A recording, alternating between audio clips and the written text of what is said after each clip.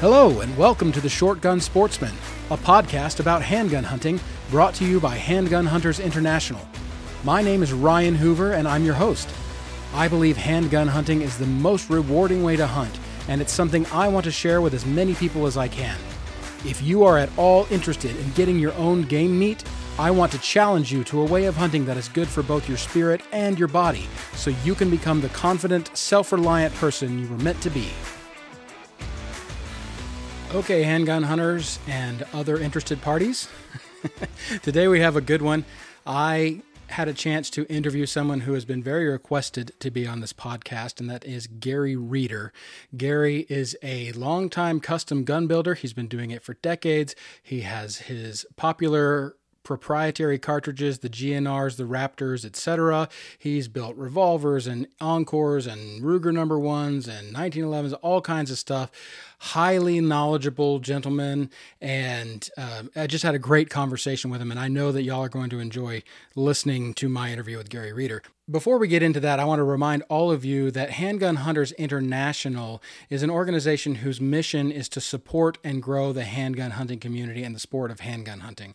I personally believe, as the director of HHI, that my responsibility is to try and bring this community together as much as I can and to grow it with new members. So if you're a handgun hunter, we'd really love for you to be a member. If you're just interested in handgun hunting, we'd also love for you to be a member. We have a fantastic forum, and we have monthly giveaways that are a lot of times they're guns or optics, or we're giving away all kinds of cool stuff. We have some member exclusive content. The members get to listen to the podcast early, and it's just a fantastic place to engage this community. We're working on growing it. We're working on adding things all the time. So if you're interested, please go to handgunhuntersinternational.com and click the Join HHI button. We'd love to have you. Okay, now, please enjoy my interview with Gary Reeder.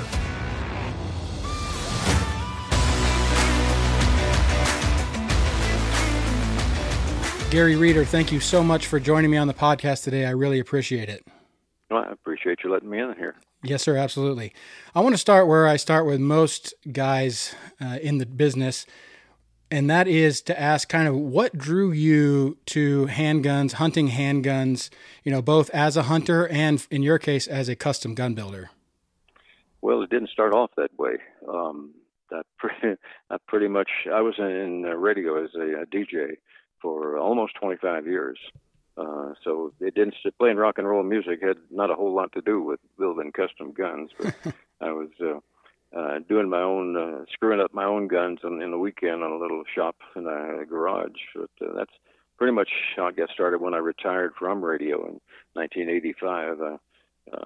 Got into this building the custom guns full time, and been going on since then. Don't see any reason to retire. I've had people there just about every day ask me, when are you going to retire? So, yeah, what the hell am I going to do? Sit around and watch Oprah all day long? So, exactly right. It doesn't make a whole lot of sense even talking about, retiring or slowing down or anything like that. I think somebody told me one time, if you retire now, you got about 6 months to live. They say yeah. Apparently, people start croaking shortly after retiring. So I don't think I'll retire for a while. Well, I'm glad to hear that. Yeah, and if retirement is supposed to be the time when you finally get to do what you love, but you're already doing what you love, then why retire? Well, I guess doing what I love is part of it. It's just as much a hassle. Looking for parts, looking for this, looking for that, trying to find something for a customer that he's been waiting a year and a half. We've got about 250 orders in our order book, and I think there's maybe 75 or 80 of them that are over 3 years. Wow. So it's just, and I don't see, I don't see a whole lot of change in that. Thank goodness the guys that, have those guns that are way over, they're good about that. They know that that there's a shortage of everything from baby food to truck parts. It's just It's almost impossible to get anything. Yeah. Just go along with it and try our best to get it to them as quick as we can. Yep. I used to be in the trade before I shut down my shop, so I definitely feel your pain as far as parts go. I mean, sometimes I felt like I spent more time looking for parts than working on guns. Yeah, there's no question about that. My son Case and my wife Colleen, Colleen runs the gun shop next door, Mm-hmm. and we've just got to where rather than waste an hour and a half, 2-3 hours a day, for ourselves looking for something, I give Colleen a list. This is what I need. See if you can find it for me, and she's pretty good about finding the parts. Case is real good too. I'm computer illiterate, so it doesn't do me any good to say I'm going to go look for this or that. I wouldn't know where to start, so I'll leave that up to Case, my son, and Colleen. Yeah, it's a constant hassle, and I don't see any change anytime soon. Well, patience is a virtue, right? That's it. Yeah. So when you were getting into it, did you have any mentors or anybody you looked up to, or any past gun makers whose work you were like, I want to be like that guy? Well, in a way, yeah, but not really. It's not people that were good friends that got me into it, but there back then, I'm talking the late '60s and into the '70s, when I really kind of got it in my head. I wanted to build this or build that. There were a lot of we had a lot of heroes, I guess you might say, and various people. Bob Millick was one of the ones from Guns and Ammo, and there were quite a few. And one good friend that did kind of help me along was Lee Juris of the Automag and Supervel. Lee was my buddy. He was my hunting buddy, and I'm sure I drove him crazy at calling him just about every night, and asking, what do I do with this? What do I do with that? Or what should I do? What shouldn't I do? And I was really surprised he didn't tell me to take a long walk off a short pier, but he put up with me, and he I guess he would be if there's such a thing as a mentor, he would be the one. And here 2 years ago, he came down with cancer, actually about 3 years ago, and he called one day and he said, you've always told me that if I get within 1,000 miles of you, give you a call and you'll be there. And I said, I'll be there. You tell me where, Lee. And he said, I'll be at John Linebaugh's seminar this weekend. And I said, I'll be there. And that was up in Wyoming. And I went up there and I spent 3 days with him, and found out he had cancer, and it was, his time was short. And he said, I'll be honest with you, I don't want people to forget me. He said, I'm hoping that people will remember who Lee Juris is. I said, well, Lee, we'll do our best. So we kind of made an agreement to come out, bring back a lot of his things that he did back then, the Howdah pistols and various other things that he did, that he was known for back when he had Supervel. So we came out with our own version of the Howdahs and called it the Lee Juris Howdah. That and some of the small stuff. He designed a tool for taking apart a contender. So one tool to do everything. And I think it had 7 parts to it. And we sat down and we came up with the same tool, except it would work with contender or the Encore, or really any revolver. Had 11 parts to it. And so, we came back out with his name on it. So there are just a lot of things like that. But Lee was, if there's such a thing as having a mentor, it would be Lee. Lee, he was my main one. Bob Millick, I mentioned him here. He died a while back, but he was good too. I would talk to him when there was a SHOT Show or Safari Club show or any of the big shows coming up, and I'd call him and ask him if he's going to be there, and he'd tell me, I'm going to be there on so-and-so date, and I'd say, well, I'll meet you. And, we would, same thing with John Linebaugh, who unfortunately passed away here just recently. John would call and he'd say, you're going to be up here to my little get-together that I have every year. And but John was, John was kind of like some of the other guys, like Bob Millick and Lee Juris. John would say, come on now, let's talk a little bit. And he would go get in his old ratty pickup and drive around for 2 or 3 hours or whatever, just, friend to friend. Yeah. No really certain reason for the driving around, just to be with a friend, And unfortunately, those friends are getting, the amount of friends are getting shorter and shorter. It seems like every day. Mm-hmm. Yeah. But right now, my main hunting buddy right now, I guess you might say, and he doesn't hunt that much more, would be John Taffin. That, as far as I'm concerned, the number one gun writer in the country. In fact, we had a whole series donated him, the John Taffin Classic, that we put out 100 guns here a couple of years ago. Mm-hmm. Mm-hmm. And it was kind of funny. I called up one day to check on something with him, and Dot, his wife, Diamond Dot, she said, "Why on earth would anybody buy a gun with John's name on it?" I said, "Darling, there's going to be 100 of them out there." So anyway, we did. But John's, he's my buddy. Well, that's good. I mean, I'm not surprised, frankly, because that's what you find out is that this community is on the whole pretty great, and that the big players in it, they all know each other. They're all pretty much friendly with each other. And and I really like that. I especially like, that's an interesting story about Lee. I didn't realize that you guys were so close. Where was his shop? Lee kind of went around he was in New Mexico for a while. He was in Indiana for a while. He's been even down in Florida. This was back when he was the worldwide distributor of the 44 Automag. Mm-hmm. Because the Autobag people were about to go under. They didn't know how to promote the product. They didn't know how to do anything. Harry Sanford was a great guy, but he just had no business sense. Let's put it like this: he wouldn't have made a good used car salesman. Gotcha. So Lee got with him and became the worldwide distributor, and he just, he worked his butt off, and he is what made the Automag famous. He's the one that got Clint Eastwood into carrying one of them in Sudden Impact. Mm-hmm. So, like you said, we're all good friends. Yeah. Another friend that's currently, he's the best there is. There's no question about it, and that would be Hamilton Bowen. Mm-hmm. Hamilton is from Tennessee, which is where I'm from, so we just kind of became good friends that way. And we have a special hunt every year in October, or September or October. It's called the HHC, was the Handgun Hunters Challenge. Mm-hmm. And normally we'll have 55 to 60 guys from all over the world there. It's just, it's in the mountains of Tennessee, in Monterey, Tennessee.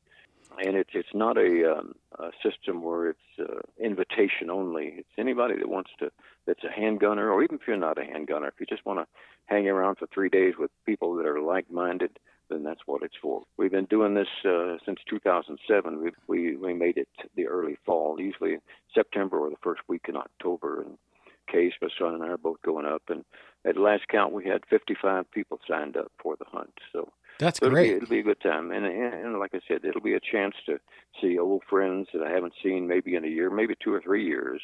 Stuff like this, whenever something happens, like with John Linebaugh recently dying, Mm-hmm. it kind of brings it to the forefront. That I may not be around that many more years. Mm-hmm. Or there's probably an end in all this somewhere. Mm-hmm. So it kind of makes you appreciate your friends. And Mm-hmm. like Hamilton, for instance, Hamilton Bowen. Hamilton, he comes to my hunts there in Tennessee. He hasn't made every one of them, but he's made Mm-hmm. several. And Hamilton's first year or so, I kind of hate doing this. People think I'm stealing your customers. I said, Hamilton, you're here because I invited you. I want you to be here. You're a good friend. And he did. So it's just, friends helping friends is what this industry is about. And these days, we need it. Right. There's not at all unusual for one of the other custom gun guys to call and say, I need this or I need that. And it's not unusual for me to call somebody and say, I've got a customer waiting on this. I can't find it. None of my distributors have it. They don't think they're going to have it for a good long while. I got a guy who wants a 357 44 Baines and Davis. I don't know if you're familiar with that. Yes, sir. Way back when. It was the old 44 Magnum neck down to 357. It totally flopped as a revolver cartridge because it backed out, locked up the cylinder. But it was intended for the Contender, and it worked fine for that. But I've got one of my customers that is wanting that, and I'm having a hell of a hard time getting the reamer, getting the certain twist rate on the barrel, and all this guy's been waiting 2.5, almost 3 years now, and Wow. I still don't have anything for him. But I talked to him this morning and told him, I'm still working on it. I haven't forgot you. And he said, oh, I know. He says, like that everywhere. So, yeah, exactly right. Like I said, it's just friend helping friends these days. That's good. Well, I want to talk just a little bit about, you're very popular in Handgun Hunters International. A lot of devotees of Gary Reeder. I must owe somebody some money or something. And everybody was excited to hear that you're going to be on the podcast. So I had a bunch of people, telling me what they wanted me to ask you. And one of the questions that I got was, somebody asked if you could go over kind of what you think the keys to an accurate revolver are. Like if you buy a factory gun, what are the things that the average shooter is going to want to do to make sure that it, kind of lives up to its potential? I know we're not into the realm of custom yet, but just kind of what your philosophy on that is. Well, it's these days, It's a bad situation. I got in a 44 Magnum this morning, and I'm not going to say what company made it or anything, but I got it in expecting big things out of it. Normally, people will send me their gun, and we'll build our custom gun on that. Mm-hmm. But there are some guys that just don't have the time, don't want to have the time. They don't want to mess with gun shows, so they'll say, well, you just furnish the gun, which it costs them more, but we'll do it anyway. But really planning on this gun to come in, it was going to be in one of our custom calibers. The hammer was horrible coming back. The barrel cylinder gap, which factory-wise is normally around 4 to 5 thousandths, but this one was 9 or 10. Wow. It was just, you could have dropped a dime through there. You know, and it's just, when you've got that, you're going to lose 250, maybe 300 feet per second. So that's one of the first things that I look for. If somebody comes in and they say, you know, I've got this gun, what do I need to do to make it shoot? Well, I've got 3 things that most of the gun magazines have written us up about it, and one of them is our positive performance package, which is our front part of the barrel, the back part of the barrel, and an action job. Those 3 things, in most cases, if you do it right, will cut your groups in half and make everything a lot smoother, too. But the throat of the barrel, that's our maxi throat. I want that bullet to be completely in the barrel before it ever encounters rifling. And a factory barrel, you can look at the end of the barrel there in front of the cylinder, and you can see jagged edges. You know, the rifling starts right there. Right. And that's the first thing the bullet hits is that, and that can really screw up your accuracy. On the other end of the barrel, the crown itself, our deep dish crown, you got it where it drops down in there pretty good ways, an eighth of an inch or so from the end. It's like a funnel. But if you drop that gun, if it drops invariably, it's going to hit on the muzzle, and your accuracy is gone. So we do our deep dish crown, our maxi throat, and a good action job. And in most cases, it'll cut your groups in half. It's not at all unusual for a barrel from the factory for the hole in the barrel not to be in the center. You know, even if it's a few thousandths off, that means that unless that cylinder is exactly the same as that, then it's going to shave off a little lead or shave off some jacket or whatever, and it's not going to be accurate. So check the gun out, you know, good. If you go to a gun show and there's a gun on the table, it looks good, price is right, pick it up and look at it. Every gun, no matter what, if it's got the transfer bar, is going to have a ring around the cylinder. Right. You can't stop it. You can get it down to where it's just barely there by polishing the top part of the bolt as it comes up to lock the cylinder in place, but that's going to rub. If you've got a transfer bar, it's going to leave a line on that cylinder. So, you know, cock it a couple times. You can tell, anybody can tell, as that hammer comes back. If it's rough, you know, you can feel little glitches in there as the hammer comes back, like it hits this and has to go over this little hump and over this little hump, and you can tell. And then hold it up to the light and look at the barrel cylinder gap between the front part of the cylinder and the back part of the barrel. And again, it should be about 2 thousandths. You should barely be able to see light through there.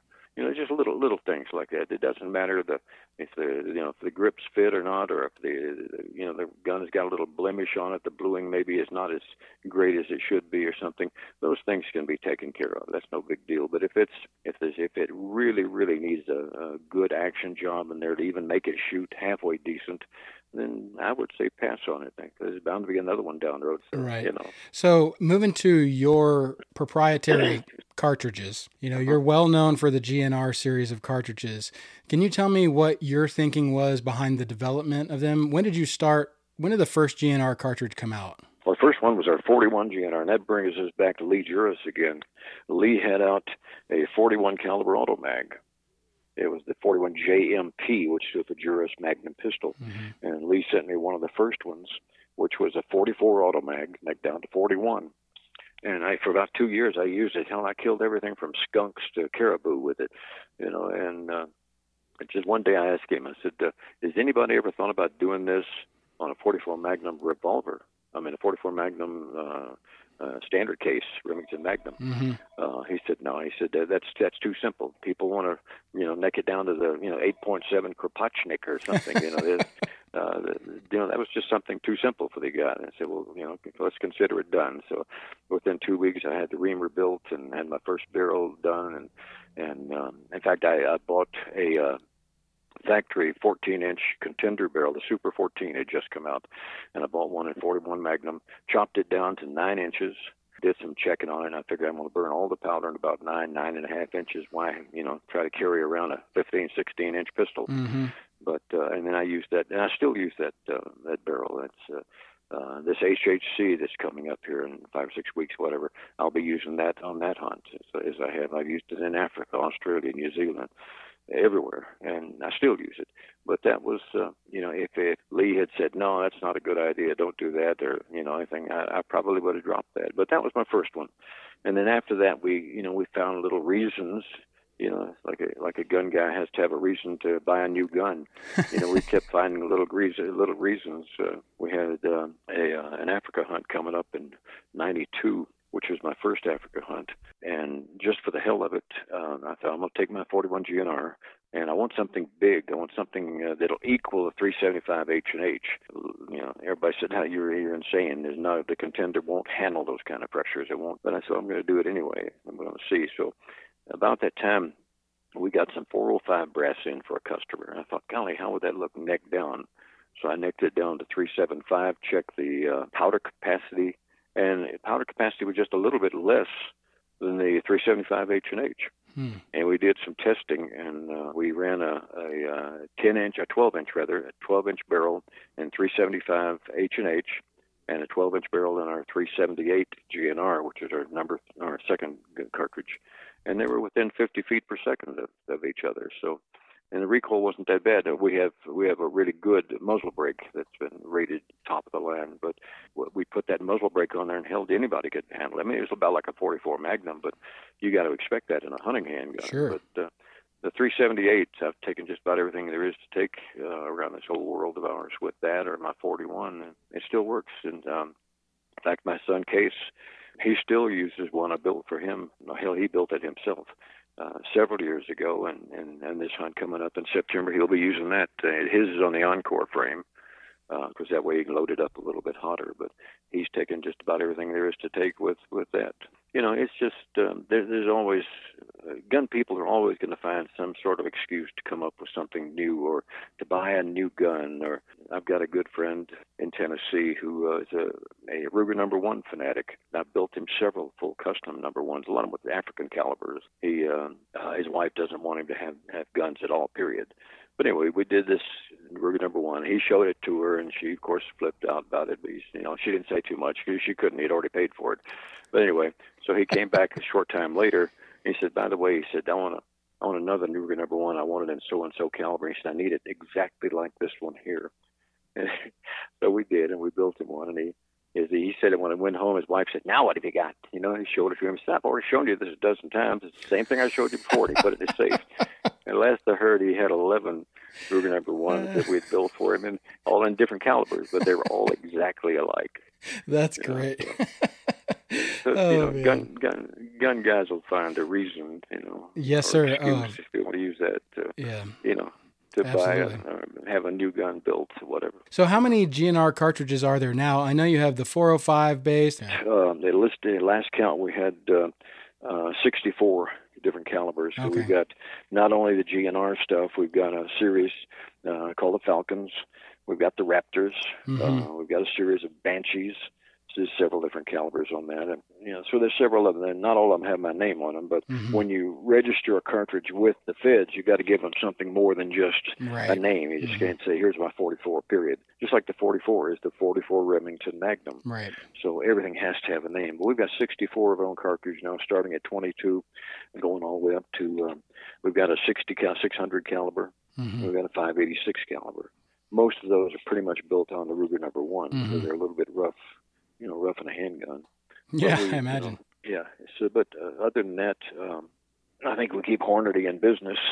But we, all of our series, all of our dies are made by Hornady Custom. And we've got dies for all of our cartridges. So we've got a ton of dies in stock, and we try to keep them all in stock if possible. That's good. So what would you say your most popular proprietary cartridges are? Has it changed, or what is it? Oh, yeah. Yeah. So it's, and when I come out with a new cartridge and we kind of make it a big whoop-de-doo on our, our website about it and show pictures of it, and a couple, 2 or 3 of our guys that hunt with me in Africa, and I've been to Africa 16 times now, and there's several of the guys that have been with me every time. I'll tell them about this, and I say, let me make you a barrel and see what you think of it, and I'll give them the barrel, and give them a good price on it, and they'll go with us on a hunt, and they have to tell everybody about it, and they show it. So it's not necessarily that I am promoting it, but if you got some good customers, they'll help you promote that cartridge. And Absolutely. That's pretty much the way it goes. But the 41 GNR is one of my top 5 cartridges. My 378 is again in the top 5. Most of the cartridges that are going to be in the top 5 or so are going to be the bigger cartridges. My 410 GNR, which is a 454 Casull, nicked down to 41. On paper, it'll equal the 454 out to about 60 yards, and past 60 yards, it'll actually shoot flatter and faster than the 454. I took a Savannah Buffalo with it, the first gun that I built in there. But our 41 stuff, there's a lot of 41 freaks out there. And we've got, I think, 5 or 6 different 41 calibers out there. And, some of them are strictly meant for rifles. Some are meant for encores, some for contenders. Our 429 is another good one, too. That's the 454 neck down to 44. And there's several of our things that will do the same as a 454, but without all that horrible recoil. Our 455 GNR is the 475 line ball, neck down to 45. So you can have the same amount of powder, say 30 grains of powder, for instance. You can do 30 grains of powder in a 454 Casull case with a 300 grain bullet, and it kicks the crap out of you. But you do it in a 475 line ball case, which you've necked that case down, you got considerably more case capacity. So the powder is not so heavily compressed, so you don't have all that horrible recoil coming back at you. But those are just some of the ones that people. I know a friend of ours here recently in I don't know where it was, one of the African companies, countries. He took a nice line with my 310 GNR, which is the 405 neck down to 30 caliber, and it's power-wise, it'll almost pretty much equal the 300 Winchester Magnum. So. There's a reason for all of them, even if I have to sit and think about a reason to come up with something. We'll do it.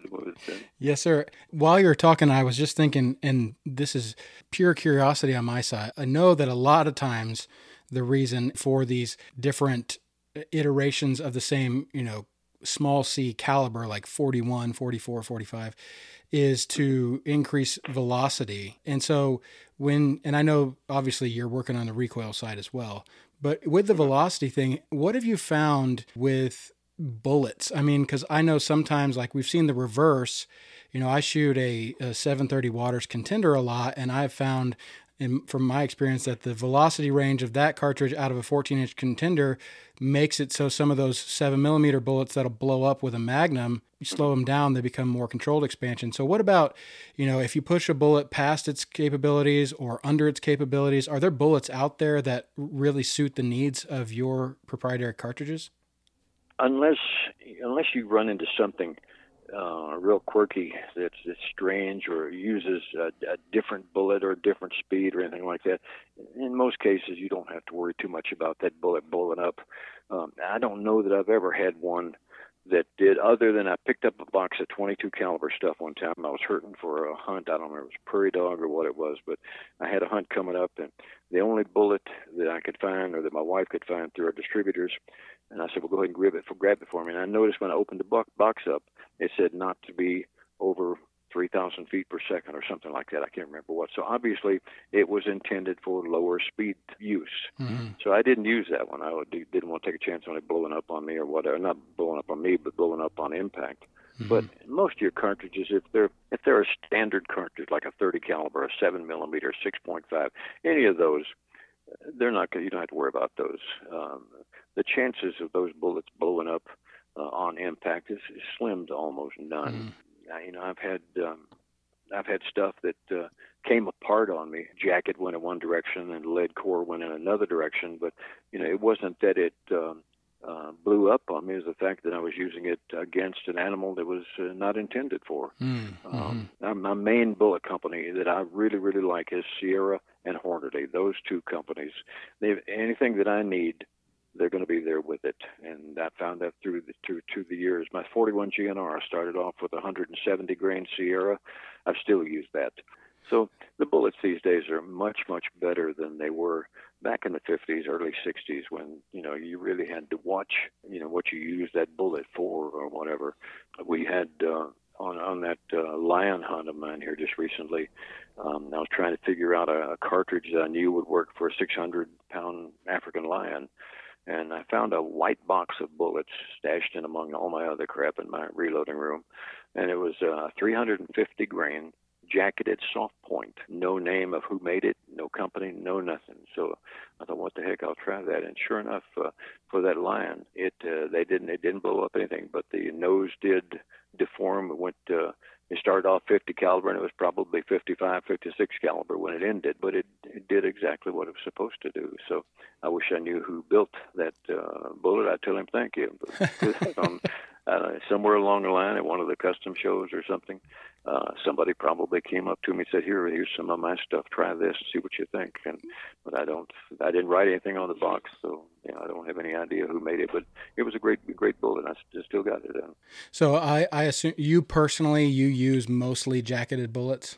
Yes and no. When I came up with my original 510 GNR, I talked to Kelly Brost, who had at that time Cast Performance Bullets. I said, I need a 510 caliber, good lead bullets, hard lead bullets, somewhere in the 300 grain, 350 grain with a gas jack. And he said, let me see what I can do. And this was only had about maybe a month before my hunt coming up, because I had a hunt for bison scheduled. And he called back and said, I don't have anything. My mold has not come here yet. I don't have anything. He says, what, do you have anything at all, period?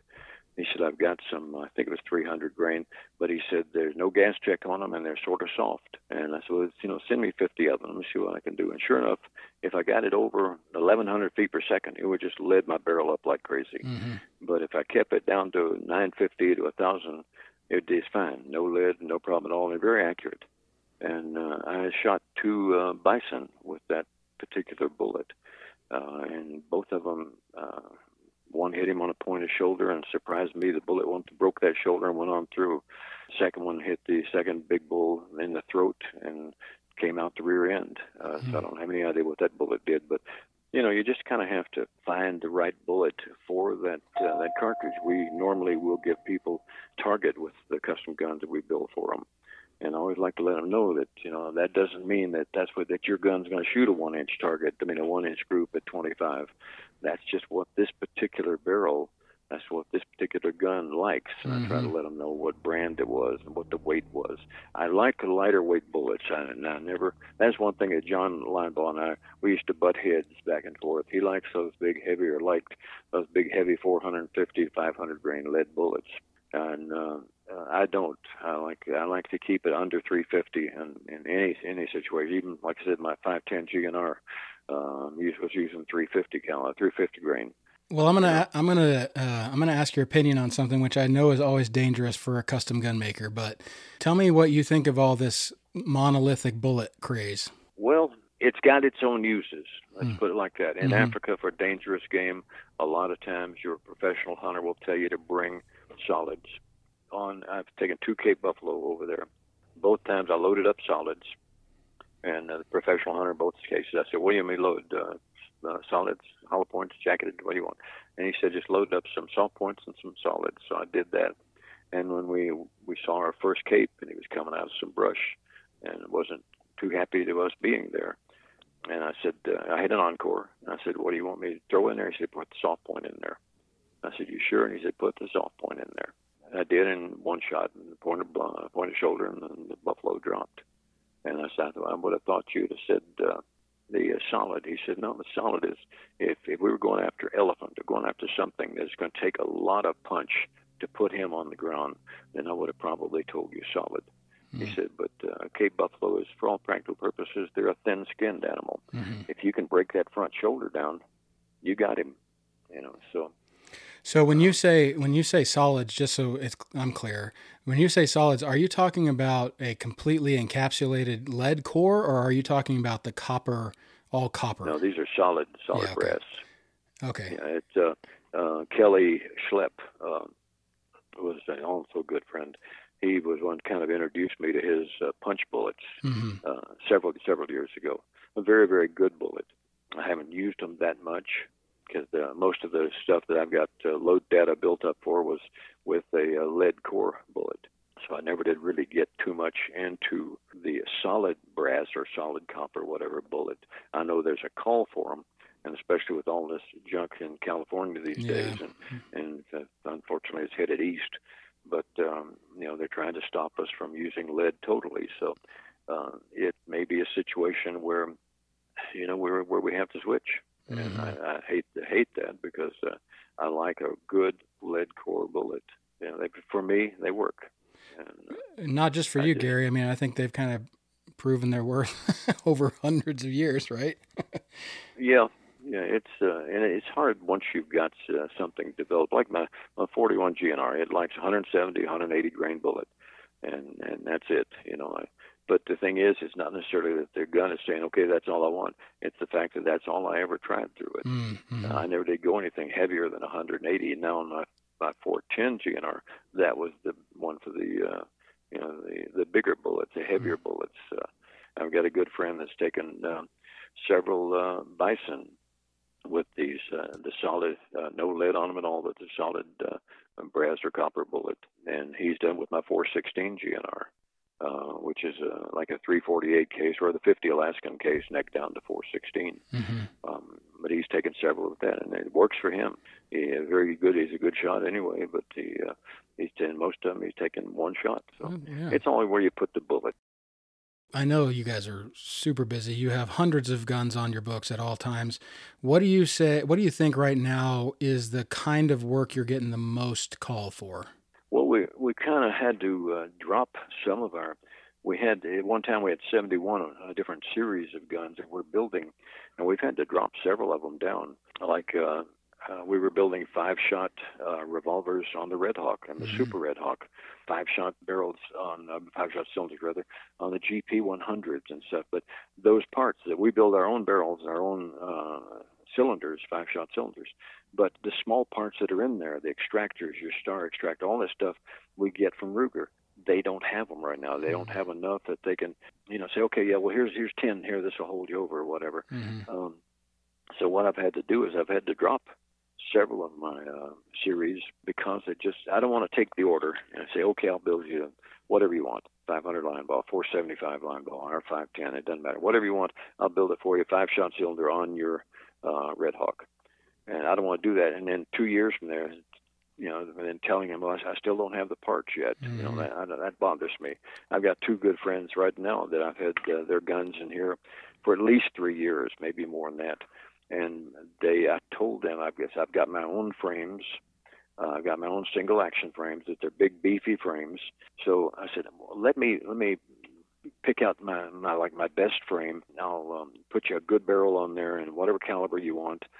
You can use that Red Hawk that you've had in here for 3 years. Use that as your deposit, and I'll fix it up so you don't owe a penny.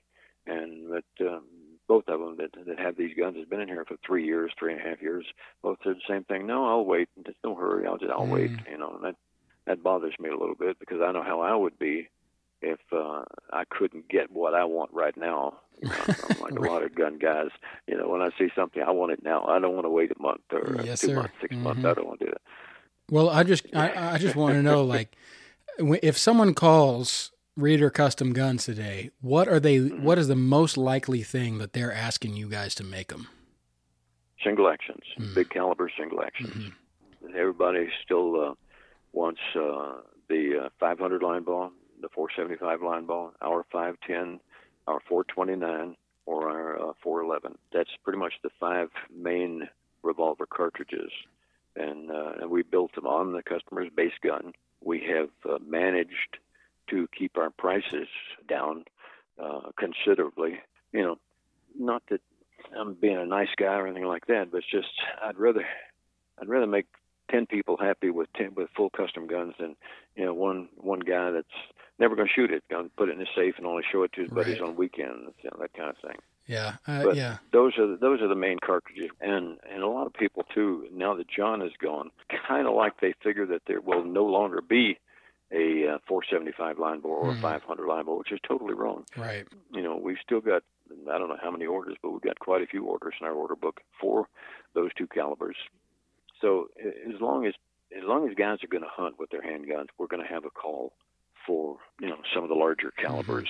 Yeah. If you kind of went over this earlier, but just if somebody is going to, because I know, as a former gun builder myself, garbage in, garbage out kind of holds true.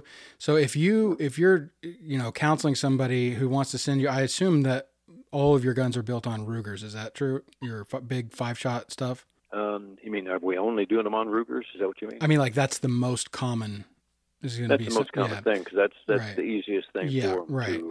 to find. We've got, like I said, we've got our own heavy duty frames, which are considerably bigger and beefier than the Ruger, and we've also got our own stretch frames, which are good for the larger calibers. It's considerably more beefy, I guess you might say, than the old original Ruger 357 Maximum frame. And we've got, 5, 6, 7 of our own cartridges now that are, the big ones that uses the 500 Smith & Wesson case, or uses the 50 Alaskan case, or any of those bigger cases, capacity-wise, for hunting purposes. So they're not. It's not like we're going to tell them, well, you better get it now, or you're not going to be able to get it. Oh, I don't see them having a problem if there's something that they want that that we can't build for them. Let's put it like that. Some of the stuff with Thompson Center now gone, and I'm hoping that they come back. So I don't know, and that's going to hurt us. I mean, that's God knows how many Contender and Encore barrels we've got out there, and there's a lot of it. J.D. Jones and we don't always see eye to eye, but I don't know too many friends that do always see eye to eye with each other. But J.D. is a good guy, and there for a long time. And in '77, somewhere along in there, early '78, J.D. and I were the only two that were making barrels for Contenders, other than Thompson Center. We didn't have any of our own car. I didn't even have the 41 GNR back then. So we just like JD did. We just, if somebody wanted a 50-70, we would build them a 50-70. If they wanted this or that, whatever, we'd pretty much build it. But these days, with I've got enough parts to build maybe 10 barrels. I think about 4 or 5 Encore and 4 or 5 Contenders, and I kind of hate to build them because that'll mean that's the end of it. Yeah. And it's kind of like saying the light at the end of the tunnel, and somebody just closed the door on us. Right. It's going to have to be something special. I'm not just going to build just some old barrel. And there's a lot of other guys too. Apparently, are kind of picking up the ball where I've left off. Well, if you could choose your favorite gun you've ever built, what would it be? Oh, I know it's a tough question. Yeah, it is a tough question. It would be one of my hunting guns. If somebody said, okay, you can only have one gun, to do whatever it is, it would be probably, I'd have to sit down and think good about it and maybe flip a coin, but either my 410 GNR, because that's capable of taking the big stuff, the bears and things, or my 510. One of those two would be the revolver cartridge that works well in revolvers and also in Contenders or Encores. If they said, okay, it's got to be an Encore cartridge, and my 378 would probably be the one I would want to go with. Well, good. I'm pleased to inform you that nobody is actually asking you that question, but somebody did ask me to ask you what your favorite was. And lastly, I know that you have taken, like you said, 16 trips to Africa. Some of our members, I think, Mike Mendez. He went with you. He's been with me he's been on 2 or 3 of my hunts with me. And so, Michael and I, it's just kind of for a funny, real quick story. Yeah, sure. Here. Going to Africa, one of our hunts, the Delta wasn't flying, so we had to find some funky airlines to get us there, and we flew to Atlanta, to Dallas rather. And from Dallas, we took Qatar Airlines. From there, we flew that to Atlanta, and Atlanta to Qatar, and Qatar to Addis Ababa, some other place. And anyway, the 2 hours that we were stuck in Qatar, all my guns, my clothes, everything were stolen. Oof. I had nothing. I had nothing except a little small carry-on thing, and the shoes and the clothes that I wore. That was it. So when we got to camp, I waited a couple of days. John, the professional hunters, he said, just hang in there. He said, they may have just got misplaced. So like on the third day, I said, John, this is bull. I said, I came over here to hunt. I'm going to hunt. He said, you're going to hunt in your house shoes? Because all I had was my house shoes. And I said, well, whatever I got to do, I do it. And I said, I'll borrow a gun if somebody's got something, because I've got it going for Cape Buffalo. Mendez said, I built him a 454 Casull.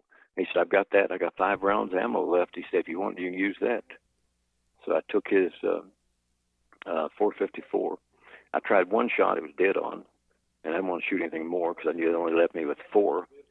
But first day we didn't see anything. Second day we got on a couple of big bulls. I mean, these are big boys. And John Abraham, professional hunter, said, come on, let's go get that one on the left or whatever. He said, that's our boy. Let's go get him. And I said, John, all I got is a 454. He said, you're always telling me about shot placement. He said, put the bullet where it needs to be. I said, well, let's do it. Anyway, we got up to about 25 yards of this buffalo. We got actually about 50 yards, and he kept on snorting and pawing the ground and saying bad things about my mother. And finally, John said, let's ease up closer to him. I said, John, you sure about that now? I said, I got 4 rounds here. And he said, oh, yeah. He said, I got a double rifle. He said, I might even carry it with me. I said, oh, whatever. So anyway, we got up to about 25 yards. I mean, maybe a little bit more. And John said, put the first round on a point of shoulder. I did, and the buffalo kind of stumbled a little bit and acted like he was going to try to get over. And John said, hit him behind the shoulder next. And I hit him behind the shoulder. And you could see it. He started blowing blood out the nose, and blood was everywhere. And he went about 10 feet and toppled over. And I said, it really surprised me with that. And talking to Michael Mendez about it, and, we were talking about the hunt and how it did real well. And Michael said, well, I didn't tell you, he said, but I didn't like the recoil. He said, those were loaded up to hot 45 long Colt specs. So I guess I'm the only one I know of that's ever shot a big Cape Buffalo, top 2 or 3 in the world Cape Buffalo with 45 long Colt. So, wow. But it did, it did the deal, and I don't tell too many people about it because everybody looks at me like I need to go back to the mental institution where I came from. But Michael was there, and Dave Manson of Manson Reamers was there. So several of the guys were there, and they know it's no bull. That buffalo went down with 45 long Colt loads. Interesting. That's a great story, Gary. Absolutely. Okay, so wrapping it up, is there anything that, like, you've been in the industry, you're such a stalwart in the industry. Is there any advice that you would have, just quickly to anybody, any current handgun hunters or anybody who's interested in getting into it? Best thing would be to go to one of the shoots. And I don't know when this is going to be aired, but if it's between here and September the 21st, join us in Monterey, Tennessee. There'll be probably 60 handgun hunters from all over the world. There'll be a lot of guns on display, and it won't cost you a lot of money at all. So, if it's something like that, then this way you can go. If you don't hunt, you can go there and you can meet these people, meet these handgun hunters that maybe you've read about on the books and the various different gun magazines and such. You can meet them and talk to them, and they'll let you shoot their guns. And it's just a good thing. It's one of the best things I've ever done is to start this, and I really look forward to it. I've got some good friends that I've known forever. That I used to hunt with in the late '60s, and they're a long time when I was still in radio. And the owner of the radio station there said, we just bought another station on an island off Sarasota, Florida. We want you to go out and run it. So I took 5 or 6 DJs with me, and we went down and ran it. But at that time, when I left there, I left several good buddies that I'd hunted with there throughout Tennessee and everything. And I didn't see them again until once we started this HHC. I had one of them call and he said, "Is this Gary Reeder?" And I said, "Yeah." He said, "Do you remember me?" And I did. I recognized his voice. But it's turned out to be something good for me. So it's got a chance to spend some time with good friends. And if somebody wants to join it, call me at the radio station. I mean, not radio station. Call me here at the gun shop. Yeah. And I'll give you the name, phone number, whatever. And that way you can join us there. And it's just 3 days of spending time with good friends, and it's just nothing better. I agree. And what good advice to somebody who wants to get into it to engage our community, because I have found, and talking to you just reinforces this, that, you're right. Sometimes people who get along and friends or in the same business who have the same interest don't always agree on everything, but we are always interested in furthering the sport as a whole. And so coming to engage the community is fantastic. I'm going to be at HHC. I'm really looking forward to shaking your hand and seeing all the folks there, because you're right. It's a heck of a deal, and it's going to be a lot of fun. Yeah, and there's everything in the world there, from bison to African game, and just a little bit of everything. And it's not one of these places where there's an animal out in a 2-acre pasture and they say, here he is, I just let him out of the stall, go ahead and shoot him. You got to hunt for him. So I've seen guys there that are good hunters and not get anything at all because they just couldn't get up on the animal that they were trying to. And this place is full of hogs. It's just a good time. Excellent. And, if anybody comes, I make sure, come up to me, let me know who you are. So Absolutely. Let me shake your hand, Absolutely. Well, Gary, I can't tell you how much I appreciate you taking the time to do this podcast with me today. Fantastic episode. Like I said, I'm looking forward to meeting you as we record this next month. And thanks again, sir. Thank you so much. I appreciate it. Thank you. All righty. Hope you have a good one. Thanks.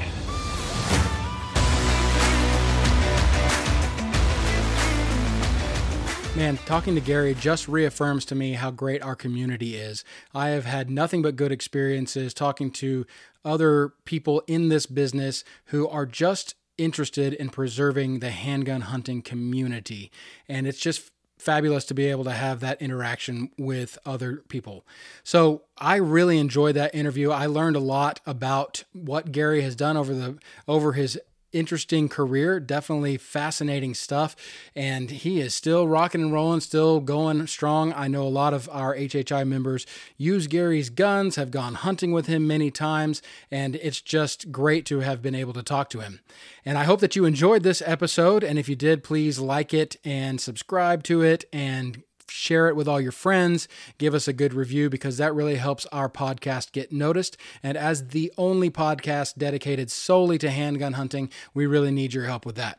So thank you very much, and I will see you on the next one.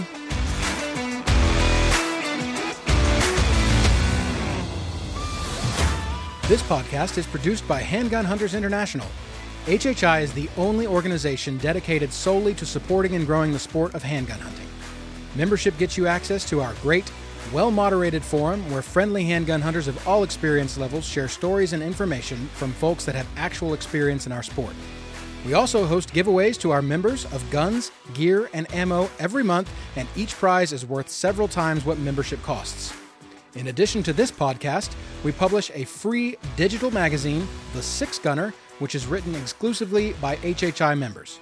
If you are a handgun hunter or support handgun hunting in any way, you need to be a member of HHI. Join today at handgunhuntersinternational.com.